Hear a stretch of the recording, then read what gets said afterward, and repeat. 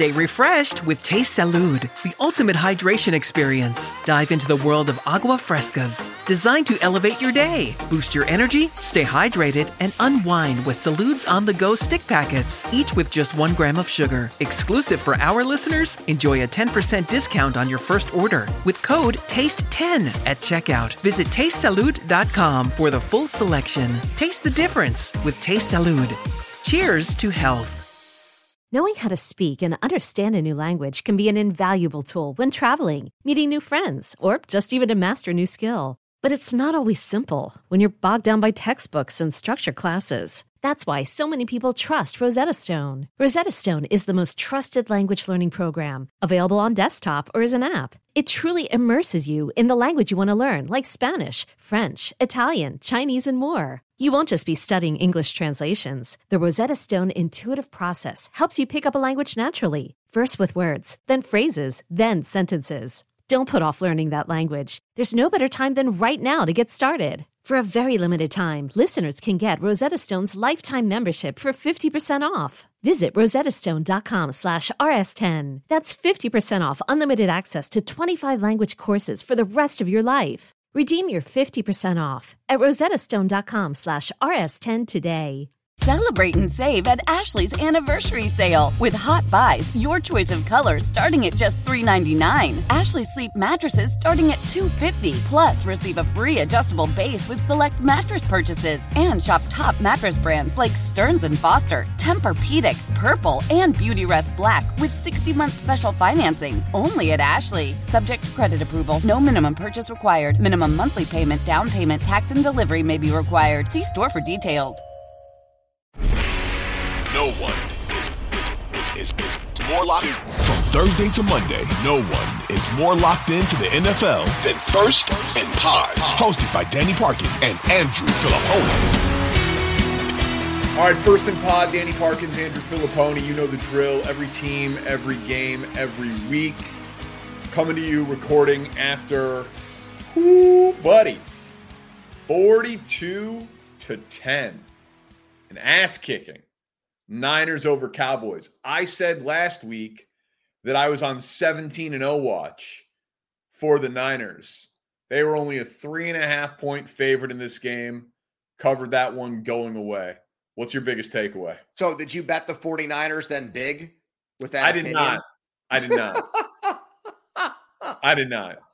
I'm 15-0 on the air, and I'm an idiot for not including this. What made you take Dallas in this game then? I forgot. I don't know. A guy forgot I know. What? My own thoughts. Forgot my own thoughts. Dude, wait, what I is wanted this, to have this guy action. I know? What is this, this guy I know? All right, so it's like some texts, like, people who are gambling. A guy I know, we text about gambling all the time, and he'd been hot. And I was like, hey, do you have anything on this game? Like, I've got nothing going. Want a little bit of action for the nightcap. And he's like, I like Dallas small. And I'm like, all right. So I took Dallas plus 3.5. Didn't even this think about one person's opinion on sports betting is so powerful that it caused you to erase or forget everything that you had said about the two teams, and you lost. I mean, I'm not proud about admitting this on a very popular podcast in which I want people to value my opinion, and I am 15-0. But yeah, I didn't have a feel. I was looking to get in some action. I texted someone, said Dallas, and it backfired. But that's not the point. Let's not lead with a small loss for me on another profitable NFL Sunday for your boy. Look, but the moral of the story here is that we've both been dead wrong about Dallas. You in the more big picture sense that you thought that they were a team that was right up there with the cream of the crop in the NFC. They're clearly not. And I'm wrong in that in the short term, I thought that they were going to play a close game and even win tonight against the 49ers. It really is, I think, a come to Jesus moment for everything that's going on there in Dallas with McCarthy and Dak Prescott. And this idea in Dallas that McCarthy needed to push out Kellen Moore in order to maximize Dak Prescott, that was going to be what untapped them. This was the game that you circled when the schedule came out. Okay, let's see if you're for real or not. You lose by 32. Also, their defense. And look, the Diggs injury in practice a couple of weeks ago was obviously a killer. But you retained your defensive coordinator, Dan Quinn, and gave him a lot of money with the idea that he was going to interview for NFL head coaching jobs. And you had someone that gave you a huge competitive edge because that guy was so good at his job that it was going to keep you in games like this. And you gave up 42 here. This is San Francisco's best offensive game of the year.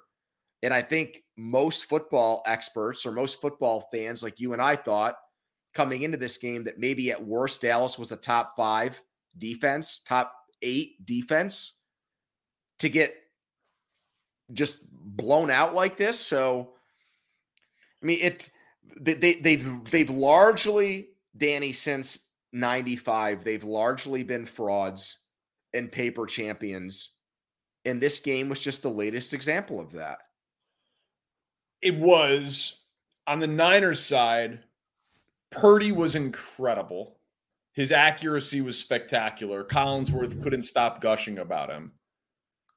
4 touchdown passes, 3 to Kittle. Kittle's first ever 3-touchdown game, which shocked me. Their offensive line kicked the crap out of the Cowboys' defensive line. Looked like it was... Yeah, that's a great point. The Cowboys' offensive line getting manhandled in this game is a really big aspect of the whole thing.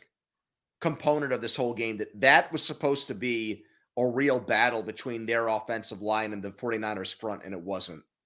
Both sides, though. Yeah. Both sides. The Niners' offensive line kicked the crap out of the Cowboys' defensive line. Micah Parsons was really a non-factor in this game. So was Lawrence. They did nothing. Purdy had all day. Yep. And it was just, it's obviously Shanahan's great.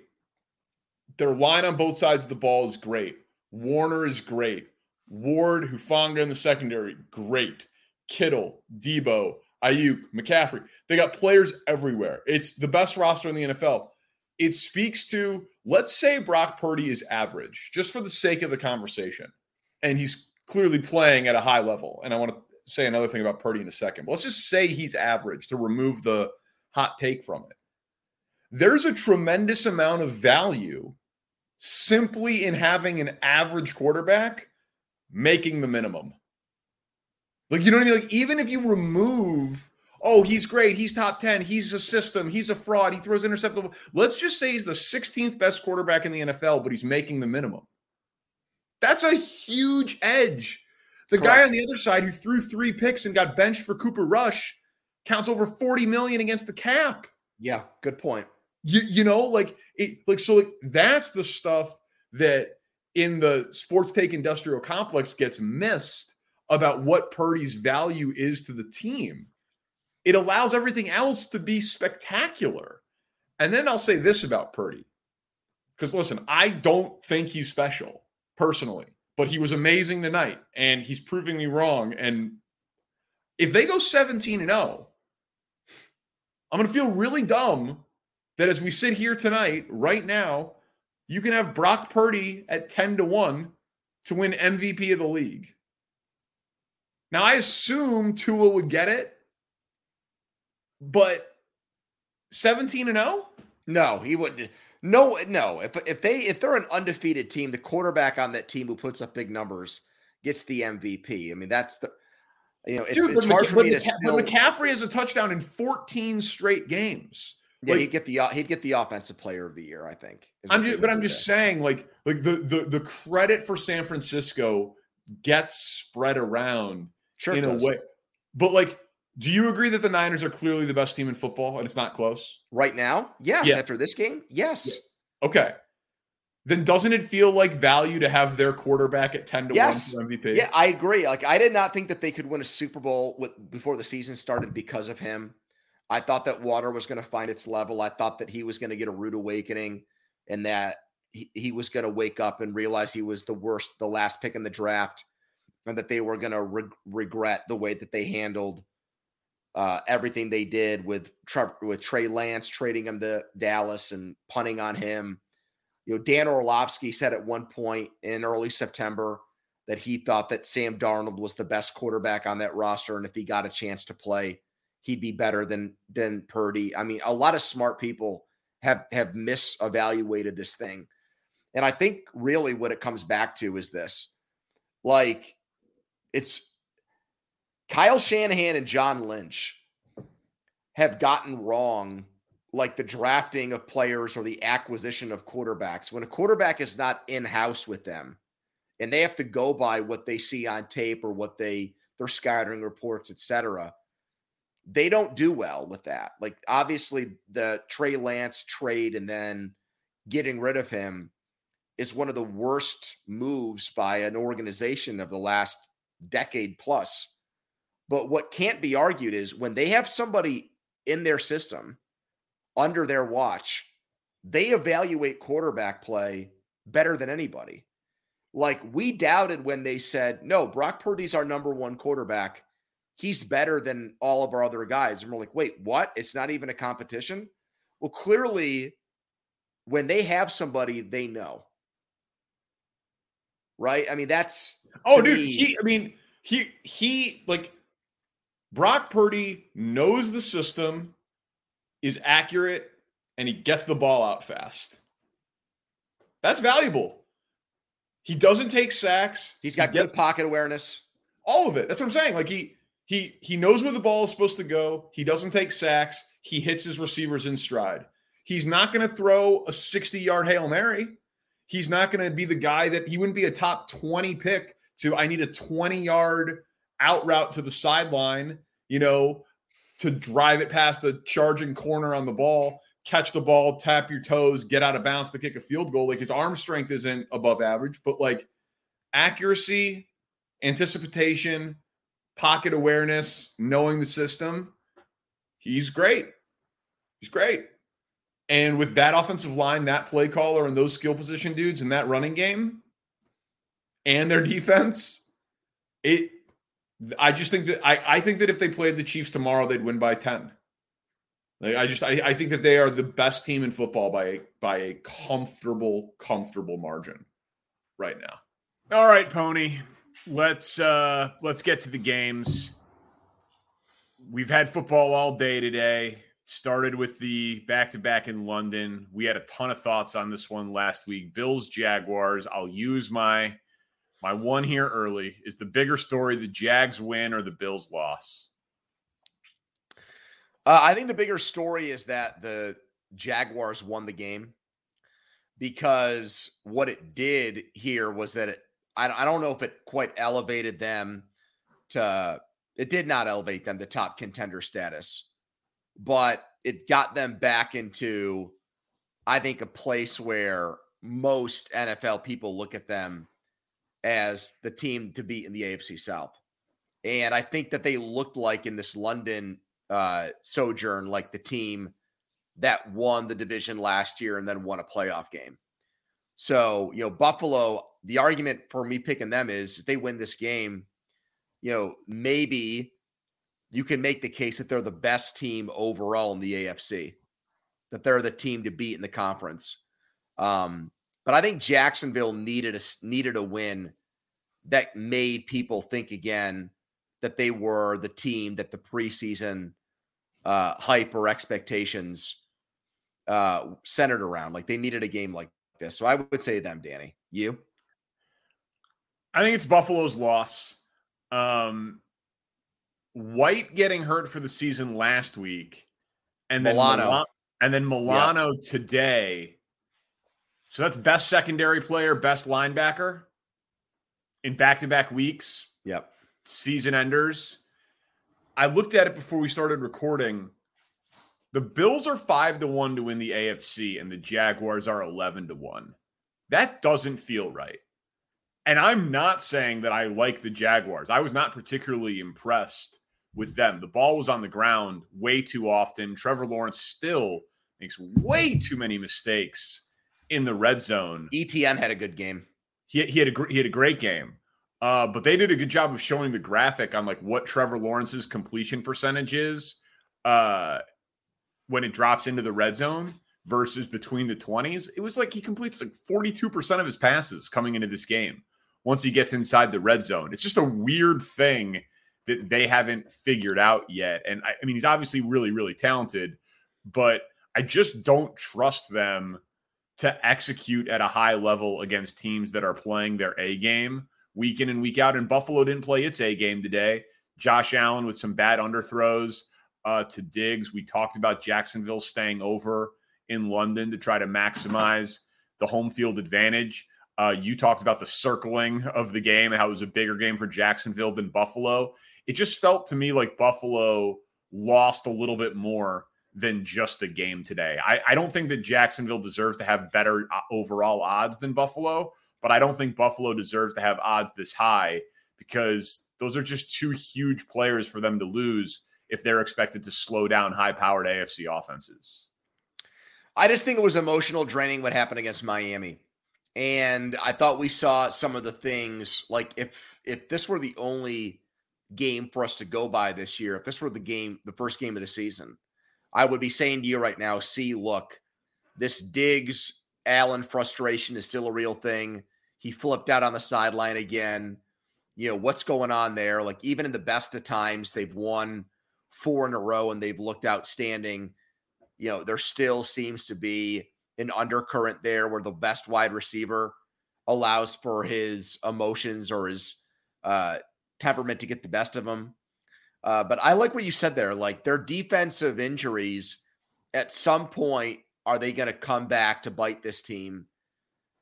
You got to wonder that. And for Jacksonville, you know, they've played 2, you could say maybe self-inflicted wounds, but they've played 2 really good defensive games against the Bills and the Chiefs. They've played defensively. If I would have told you before each game, 20 points against Buffalo and 17 against Kansas City, those are numbers by their defense that should be enough for Trevor Lawrence to win both of those games. Yeah, I agree. I thought Buffalo left points on the field, though. 100% they did. You know what I mean? Yeah. So like, it's like the old takeaway or giveaway argument. That didn't feel to me like Jacksonville. Well, the one interception by Williams on Diggs was a takeaway. That was an awesome play. Yeah, and Jacksonville Josh Allen is also a beast and got home against Buffalo Josh Allen. I'm not saying the defense played poorly, but it felt like with better execution on offense, Buffalo could have hung 30 in that game. Like, it did not feel to me like a dominant performance by the Jacksonville defense. All right, Vikings and Chiefs. Do style points matter for KC? They win, they cover, but they had a Kelsey ankle injury in there. There was drama late in the game. Your thoughts on what Kansas City was able to do in Minnesota today? So this is weird because they still didn't get Nick Bolton back. They kind of thought that they were going to, and he's their best linebacker and kind of the captain of a defense that has been very, very good. McDuffie, Snead, obviously Chris Jones. You get Nick Bolton back. I mean, it's got the makings of being the best defense of the Andy Reid Mahomes era. I think it's pretty comfortably going towards that, assuming they stay relatively healthy the rest of the way.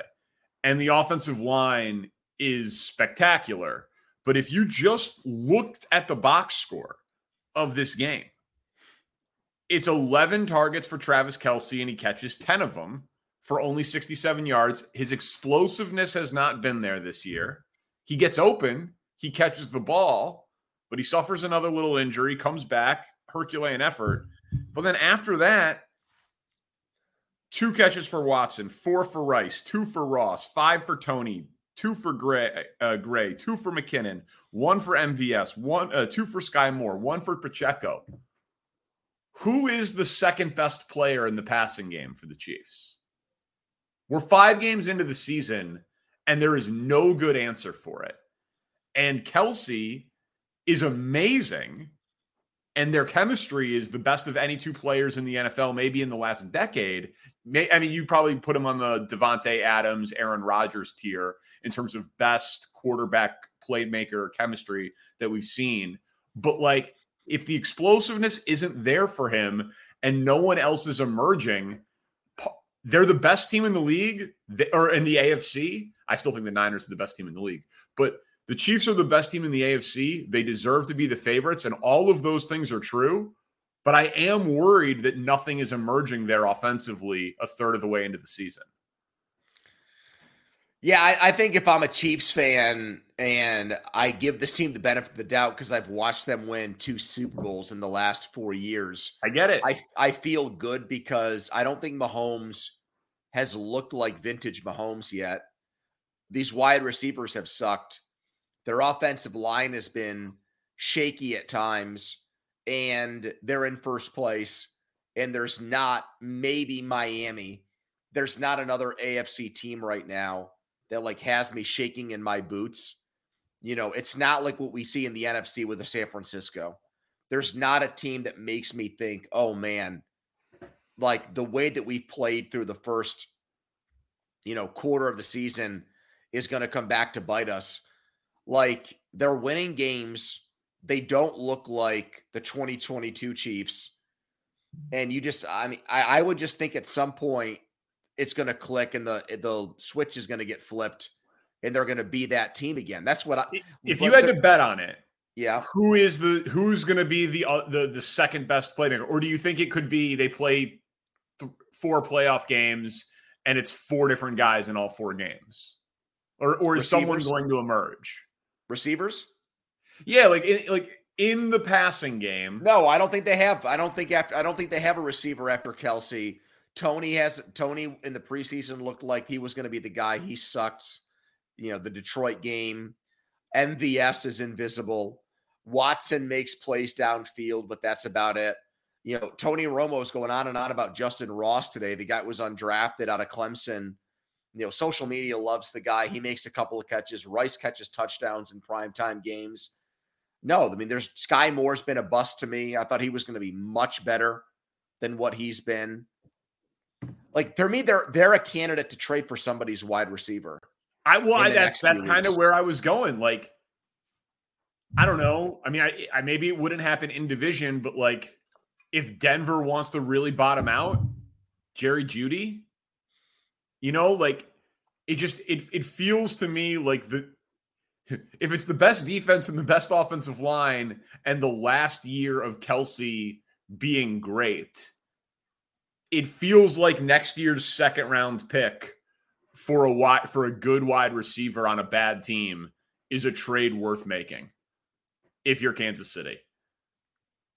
So, yeah, I mean, we're 3 games away, 4 games away until the deadline. I'm sure they'll give it another couple of weeks. They don't need to be desperate. Their team's awesome. And like you said, there's no juggernaut in the AFC, but the style points thing would matter a little bit to me in the passing game. I'm just surprised nothing's happened from there. All right, your game, Steelers-Ravens. How badly did Kenny Pickett need that game? He made a huge throw at the end to seal it, which he's able to now take into the bye week with him, so clear his mind with that. The fact that they're in first place, they're 2-0 against the AFC North teams, all of that is good. But, I look at this as way more a Ravens loss than a Steelers win.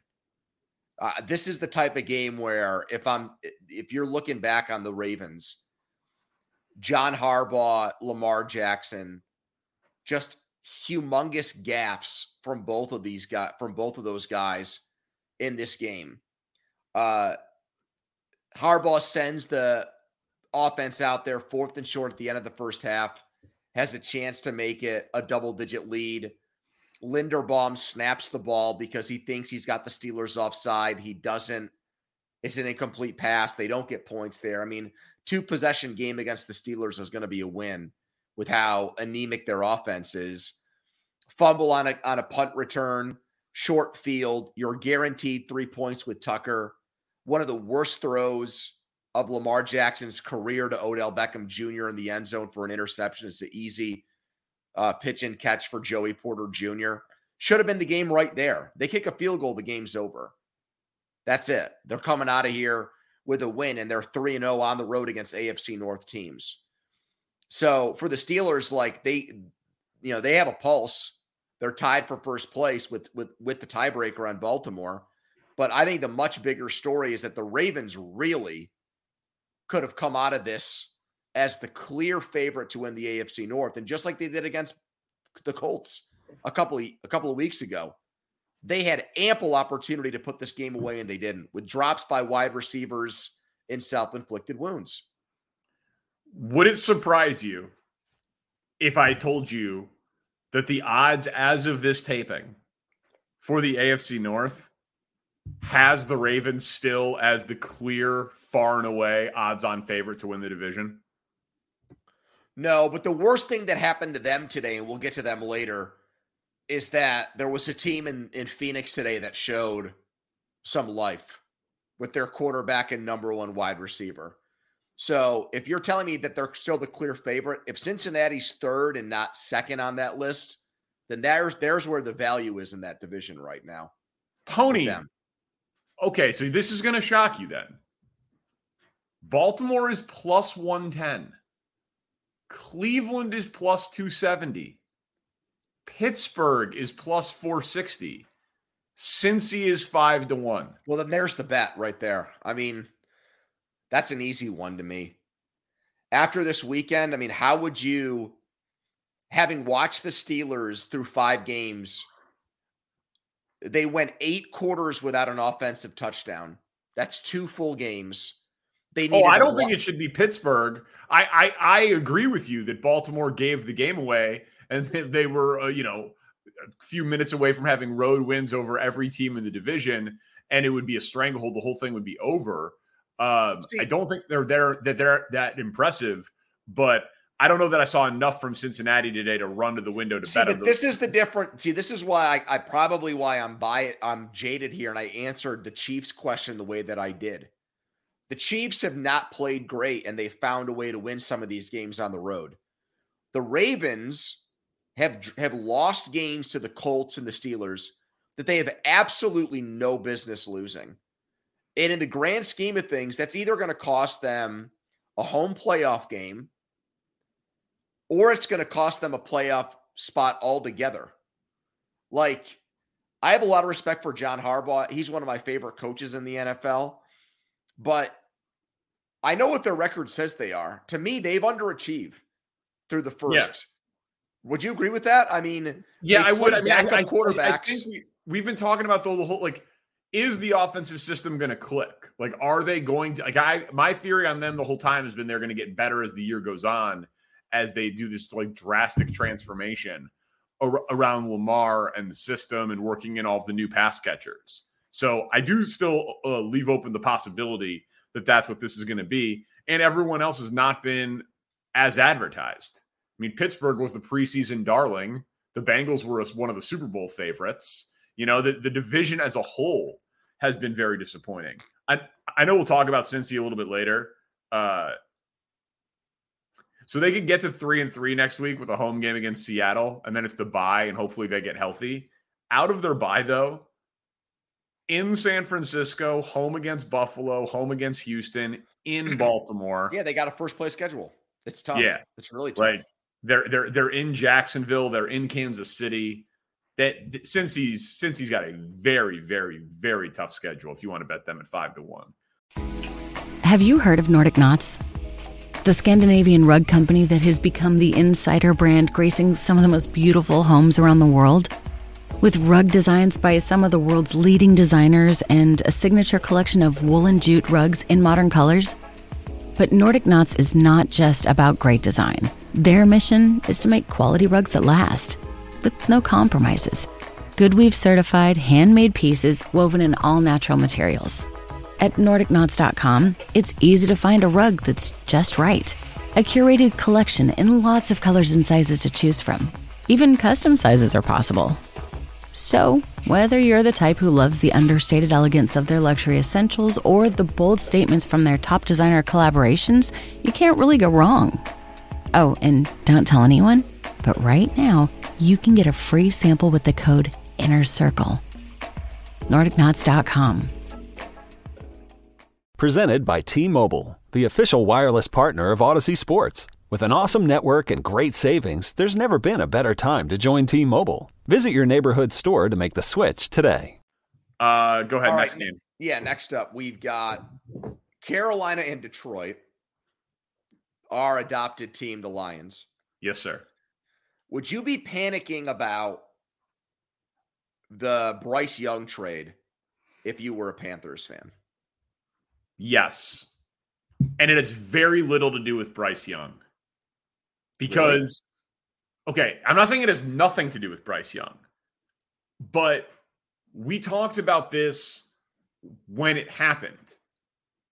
A guy like DJ Moore is Bryce Young's best friend, any rookie quarterback's best friend. Now he doesn't have DJ Moore, and he doesn't have the draft capital to build a team around Bryce Young that is the worst supporting cast of weaponry of any team in the NFL. They are 32 out of 32, even though Thielen has looked I told you that in August. I said, how are they going to win games with these weapons? No, I know. But like in addition to, but they won 7 games last year, and they upgraded at coach, and they upgraded their entire coaching staff, and in theory upgraded their quarterback.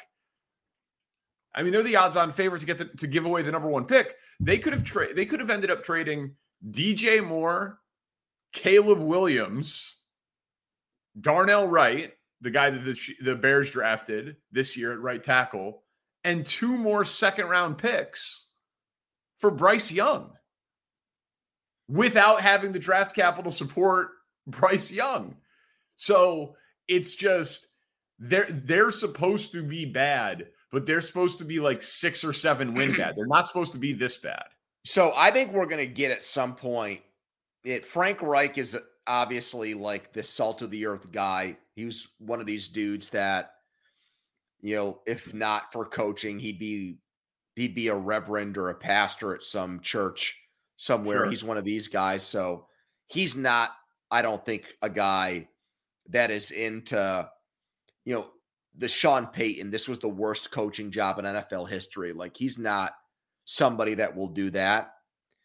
My prediction is by the time this season is over, an insider will report that Frank Reich really wanted CJ Stroud with that first pick.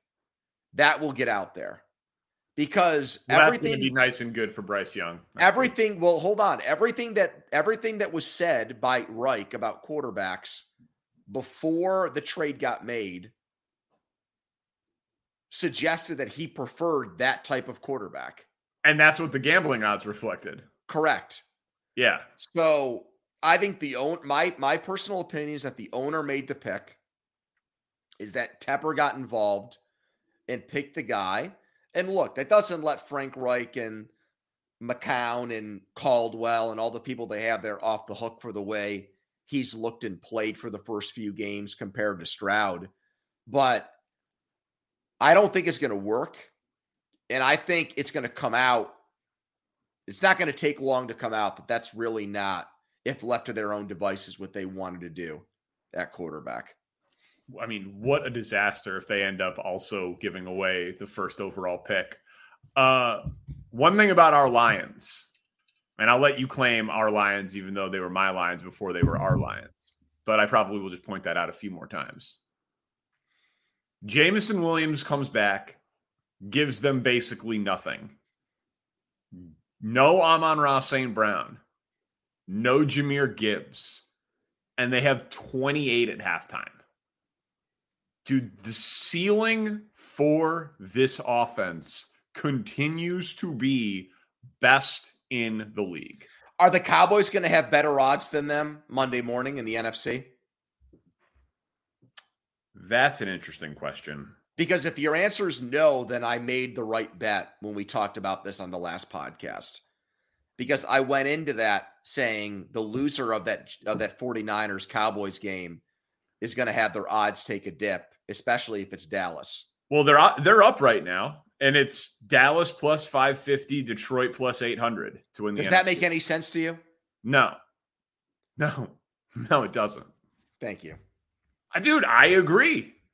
I told you that I think that if Detroit played Philly tomorrow on a neutral field, that's a 50-50 game. Because the best How would part you of feel about Detroit against San Francisco? I don't feel good about anybody against San Francisco. Not even the Chiefs? No. Even though they went there and won last year? Yeah, I don't feel good about anybody against San Francisco right now. They look incredible. But just one thing, I mean, on the Detroit-Philly thing, like Philly's defensive line against Detroit's offensive line, it's one of the few offensive lines that would measure up pretty damn well against them. That'd be an incredible game. I would love to watch it. I hope we get that in the NFC Championship game or the divisional rounds. It'd be great. What's next? All right, Colts. Oh, no, it's my game. I'm sorry. Okay. So our good friend Nick Wright, shout out to Nick as always, first and pod loyalist. He booked us at plus 450 on the Colts to win the AFC South when he heard our pod last week, and the odds everywhere were like plus 410, plus 420. He thought we were dopes. He gave us extra juice out of charity. How are we feeling about our Colts bet despite the fact that Anthony Richardson got hurt?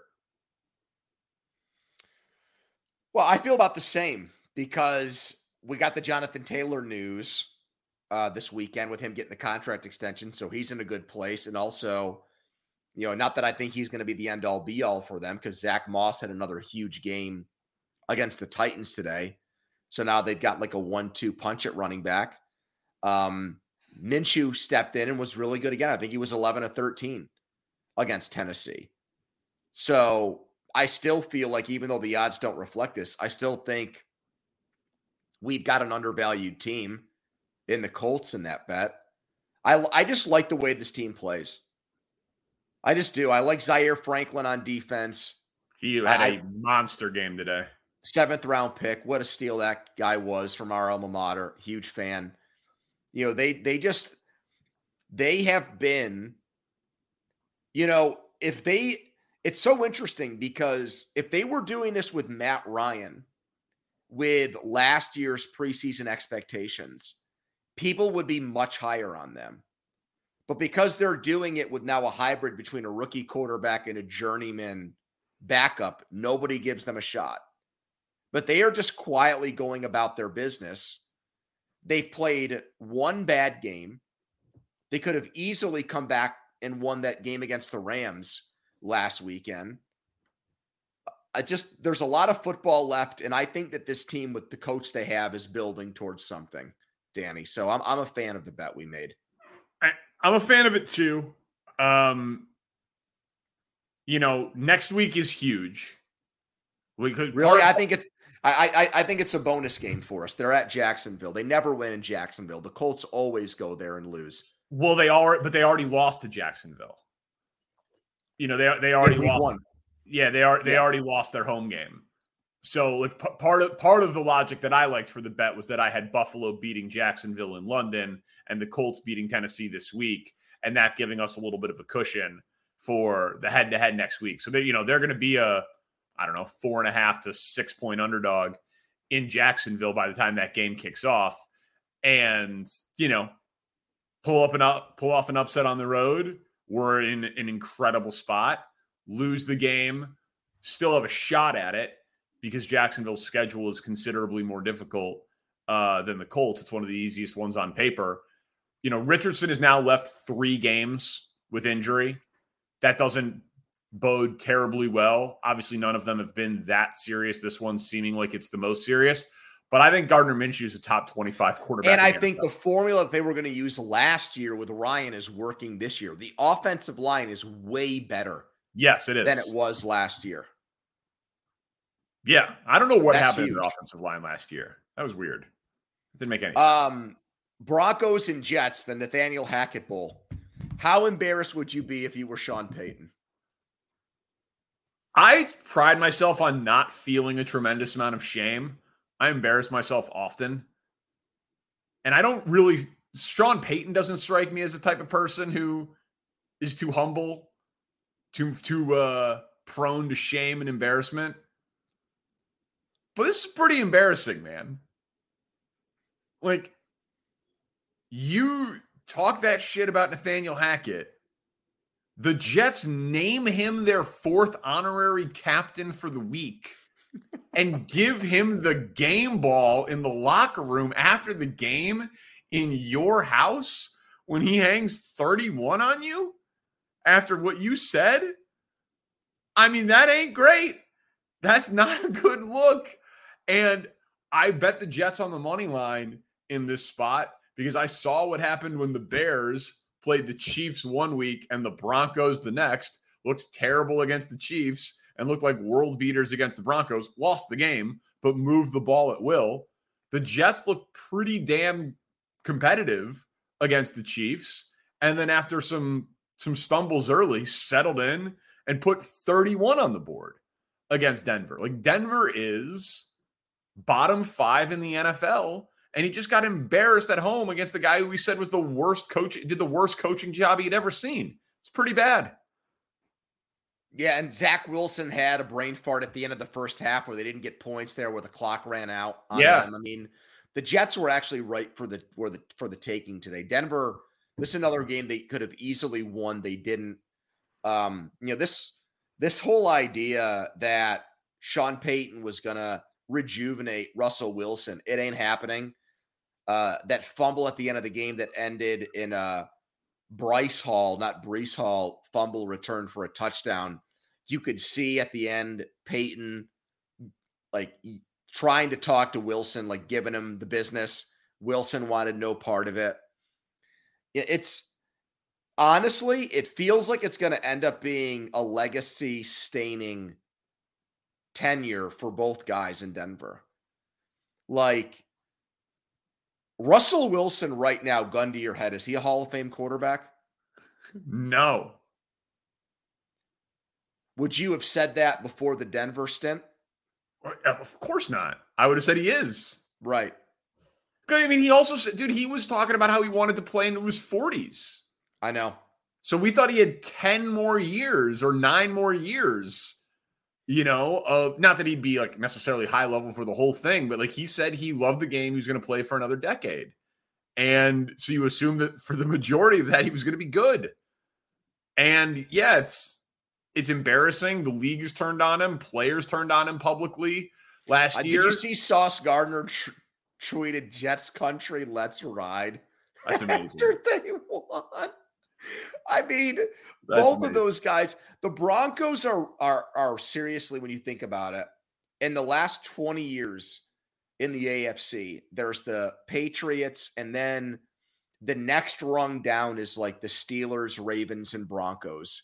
And they have a long tradition of winning there going back to the 80s where they are consistently. Did you not mention the Chiefs? And well, yeah, Chiefs. Well, yeah, you're right. Chiefs obviously would be the next rung down. That was a bad oversight on my part. All right, I just wanted to be sure you were talking about the same AFC. For fixing that. But the Broncos have been one of the best organizations in football for like the last 30 or 40 years. It's a great football town. What has happened to them since they won Super Bowl 50? It's year after year. It's not even mediocrity. Like, they suck every season, and they've tried all kinds of different quarterbacks, and this isn't going to work. And yeah, like they are, in my opinion, I think they are in one of the worst situations of any team in football right now. I mean, but if they get the number 1 pick, they're not going to get the number 1 pick. Why? They're not going to be worse than Carolina. I mean, they have 1 win and their defense is historically bad. And Russell Wilson is a train wreck. Right. They're not going to get the number 1 pick, though. They're not. I don't see them being worse than Carolina. All right. I mean, well, I can't really refute you just saying they're not going to get the number 1 pick. I mean, do you think Carolina's better than them? In what ways? Defensively, they're better. The NFC, I don't know. Like, dude, it's football. I thought that the Texans were for sure going to get the number 1 pick last year. And then they beat the Colts in week 18. And they converted on 4th and 1,000,000. And you know what I mean? Like, they're in the team photo of teams that could get the number 1 pick. I was going to wait to say this, but I guess I'll just say it now. I don't think Caleb Williams is the best quarterback in college football. I'll just go on record as saying that if that Arizona game got played at a time where people were awake on Saturday, there'd be all kinds of takes about how lousy Caleb Williams looked for about 45 minutes of that game. They've got every advantage with the play caller he has, the weapons around him, the offensive line, etc. I don't know how reasonable people could watch through the first 6 games of the season, Drake May and Caleb Williams play, and come away with the conclusion right now that Williams is the better quarterback. I don't. Drake May looks incredible. I don't know how you could watch both guys right now and the players around both and think that Williams is better than him. Drake May, like I haven't watched a ton of either, to be totally candid, but I have watched like the highlights and like the Twitter videos of like, here's every throw that Drake May had, and here's every, you know what I mean? Like just like the out of context highlights. Drake May, he looks like my boy Herbert. Yes. That's who he looks like. Right. That's who he looks like. And they'll say, well, Williams looks like Mahomes. I'm not so sure about that. Oh, I mean, listen, Caleb Williams has some pretty incredible throws, man. Like the thing that with Caleb Williams seems to me to be is that like, is he better at the off schedule stuff than the on schedule stuff? Like his off schedule throwing is, I mean, it's some of the best I've ever seen in college. It's pretty remarkable. But is he going to stand there in the pocket and pick you apart? I don't know. But I mean, Todd McShay said that Caleb Williams will be a Hall of Famer. That was his evaluation. That he will be in Canton. Like, oh, okay. Well, that's pretty good. All right. It was my game. I'm sorry. Giants Dolphins. Dolphins posted the most yards of any team in the history of the NFL through 5 games. Are we watching a historic all-time great offense? Yes. Yeah, because it's a combination of the play caller, and they have the most speed by far of any team in the league. And they have someone that knows how to untap that speed. The only the qualifier here is that, you know, as long as Tua stays healthy. Because if Skylar Thompson or Mike White has to go in there, I just don't think it's going to be that way. I don't think this is a Mark Bulger for Kurt Warner situation. But yeah, I mean, I know Buffalo last week was a little bit of an outlier, and kudos to what the Bills did with Sean McDermott and everything else. But yeah, I mean, look at the numbers speak for themselves. And when you believe in the play caller and they have something that no one else has, and that is the fastest players in the league, where a dude ran 22 miles per hour on a touchdown run today.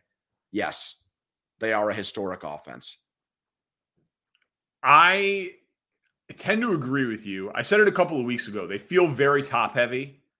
Like you said, if Tua gets there, like I also think that they become much more guardable if Tyreek or Waddle weren't out there, even though Achane is also a complete burner. And when I said that, he hadn't really emerged. Well, is our boy going to go there and play well? I'd be surprised. So would I. I would. But if there's a place for him to thrive, it would be there. It's a good spot for him. I mean, it's Kansas the best City spot for him. Yeah, I mean, Kansas City would have been pretty good. Andy Reid has dealt with a lot of guys like that in his long tenure. Pretty good quarterback there. But he's big and he's fast. And that seems to be what fits the Miami offense. Can you run a 4-4? It plays here. I understand. Most teams should be able to use 6-4, 4-4. Most teams, if your offense isn't conducive to 6'4", 240, 4-4 speed, you probably should change your offense. But they're a cheat code when they're humming. It's pretty incredible to watch. The first thing you mentioned is what I was thinking too. Like, it's hard to be noticeably different at anything in the NFL because it's such a standardized, randomized league, right? Salary cap, salary floor, parity, all of that. They are noticeably faster than their competition every week. It's hard to do. The next game of the year is going to be in 2 weeks when they play at Philly on Sunday Night Football. That is going to be a bonkers game. Yeah, that'll be awesome. Oh no, go ahead. Your question. Okay. We've got Eagles and Rams. Eagles are 5-0. Was the win over LA their best win of the season to date? I'm going to answer yes. So week 1 in New England, week 2 home against Minnesota, week 3 in Tampa, 4 home against Washington, and that's a struggle where they eke it out in overtime. They go across the country. Kupp is back, looks great. Him and Nakua both making plays. Nakua has the nice touchdown. And they hold the Rams to 14 points. And Jalen Hurts is just in complete control of the game. Over 300 yards passing, 72 yards on the ground, including a score.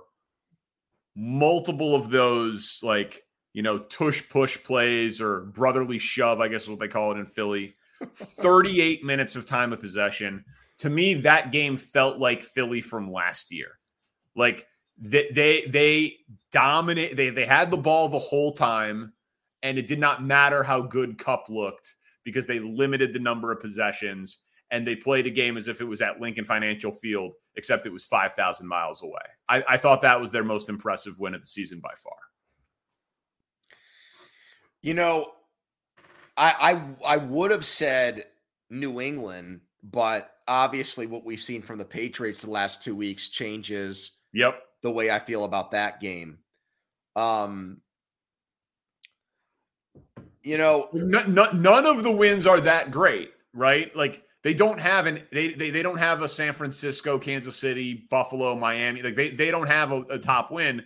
So, but we've been talking about how they don't feel like the defending NFC champs so far.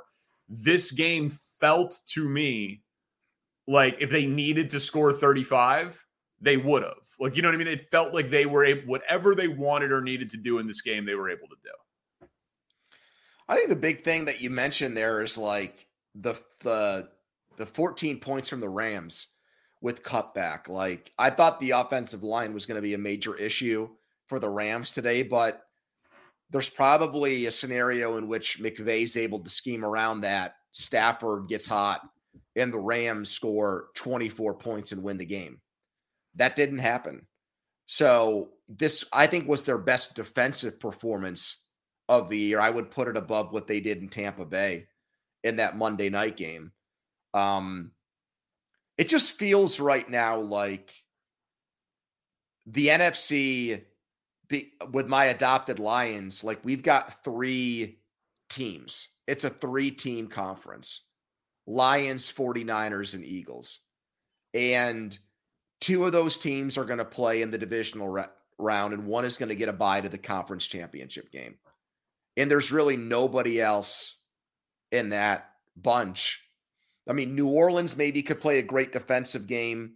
Maybe Seattle could have a game where they want to track meet. I don't even really want to say anything complimentary about Dallas right now, but those are like the dark horse teams. It's when do Philadelphia and San Francisco play in the regular season, Danny? When is that game? It's not for a while. Is that late? That's late in the year? Yeah, December 3rd, week 13. Yeah. Philly has Philly's schedule is fun, man. So Philly, now it gets real. Next week against the Jets on the road. Then they get the Dolphins at home, the Sunday night game, as you mentioned. Then in Washington, then home. Listen to this stretch. Home against Dallas week 9, bye week 10, in Kansas City week 11, home against Buffalo week 12, home against San Francisco week 13, in Dallas week 14.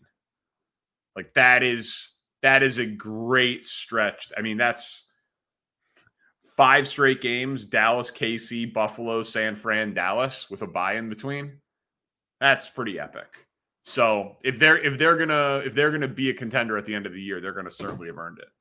The national sales event is on at your Toyota dealer, making now the perfect time to get a great deal on a dependable new car. Like a legendary Camry, built for performance and available with all-wheel drive, you can count on your new Camry to get anywhere you need to go. And with available features like heated seats and a multimedia touchscreen, you can stay connected in comfort and style. Or check out an affordable and reliable Corolla with a trim for every lifestyle. From the hip and agile sedan to the sporty hatchback, there's a dependable Corolla built just for you. Plus, both Camrys and Corollas are available in hybrid models, so no matter your style, you can drive efficiently and affordably. And right now, your local Toyota dealer has more vehicles in stock and is making delivery on new vehicles almost every day. So visit your local Toyota dealer and check out amazing national sales event deals on Camrys, Corollas, and more when you visit buyatoyota.com. Offers end April 1st. Toyota, let's go places.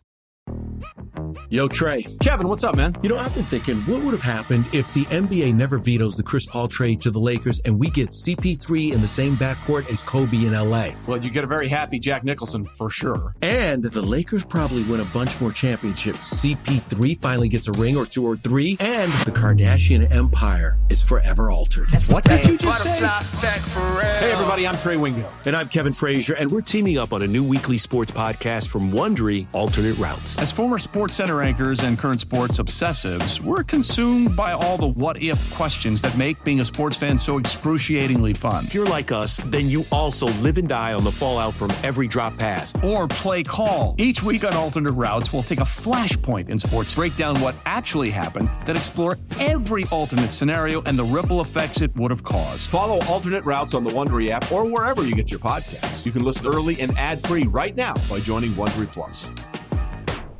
Houston and Atlanta. Which fourth quarter drive impressed you more, Desmond Ritter's or CJ Stroud's? Okay. Well, first of all, this is a good opportunity for me to note that I am 15-0 against the spread. Because one of my hits was the under on 41.5 in this game, 21-19 final score.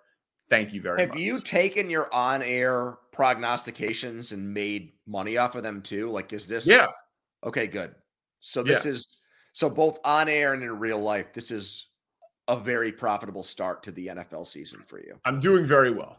Yes. Okay. I'm not doing as well as I would like because I obviously bet more than 3 games a week and I bet player props and things of that nature.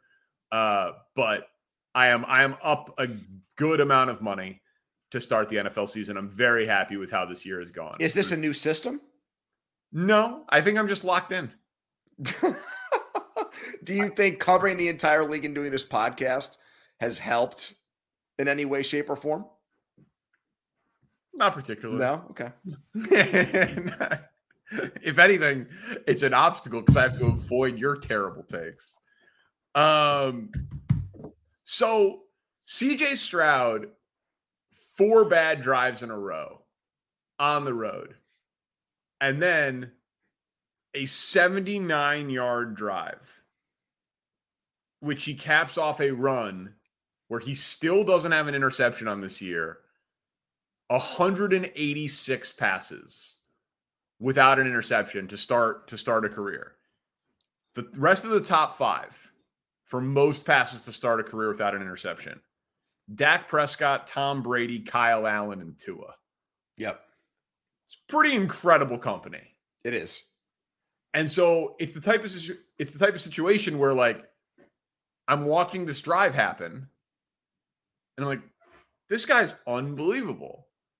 And then Ritter, who everyone wants to bench and has faced boos from his home stadium, drives down the field and has his first fourth quarter comeback and his first win. Like, Stroud is more impressive, is better, and is the bigger story. But he really isn't. Like, Ritter had more pressure on him in that moment to deliver it. Now, it's a field goal drive instead of a touchdown drive. So I think that Stroud's drive, like, to answer the question, like, objectively, was the more impressive football accomplishment. But Ritter absolutely had more pressure on him to deliver in that micro moment. The macro story is Stroud, but the micro moment was Ritter coming through at the end. Ritter still has not lost a home game. I know. As a college or NFL quarterback. I guess I didn't know the college part, so I said I know prematurely there. I apologize. College and pros at Cincinnati and with the Falcons. He's never lost a home game that he started.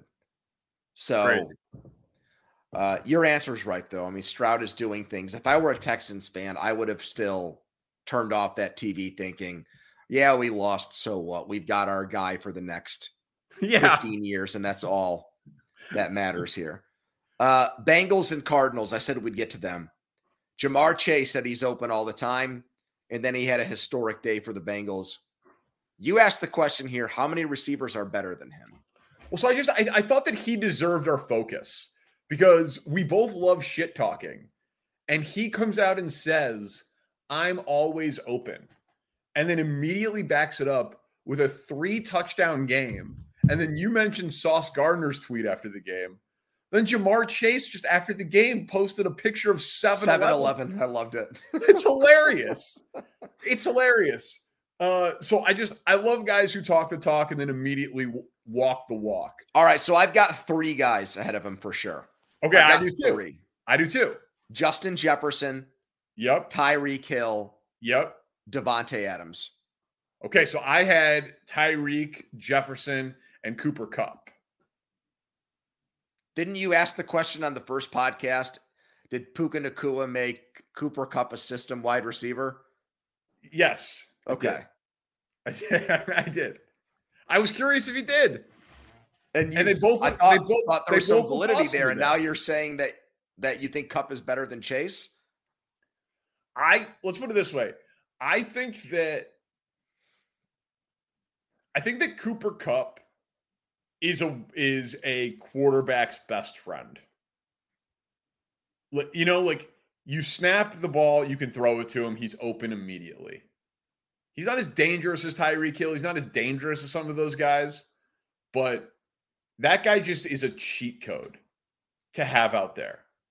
And he was first team All-Pro the same year that Devontae Adams was.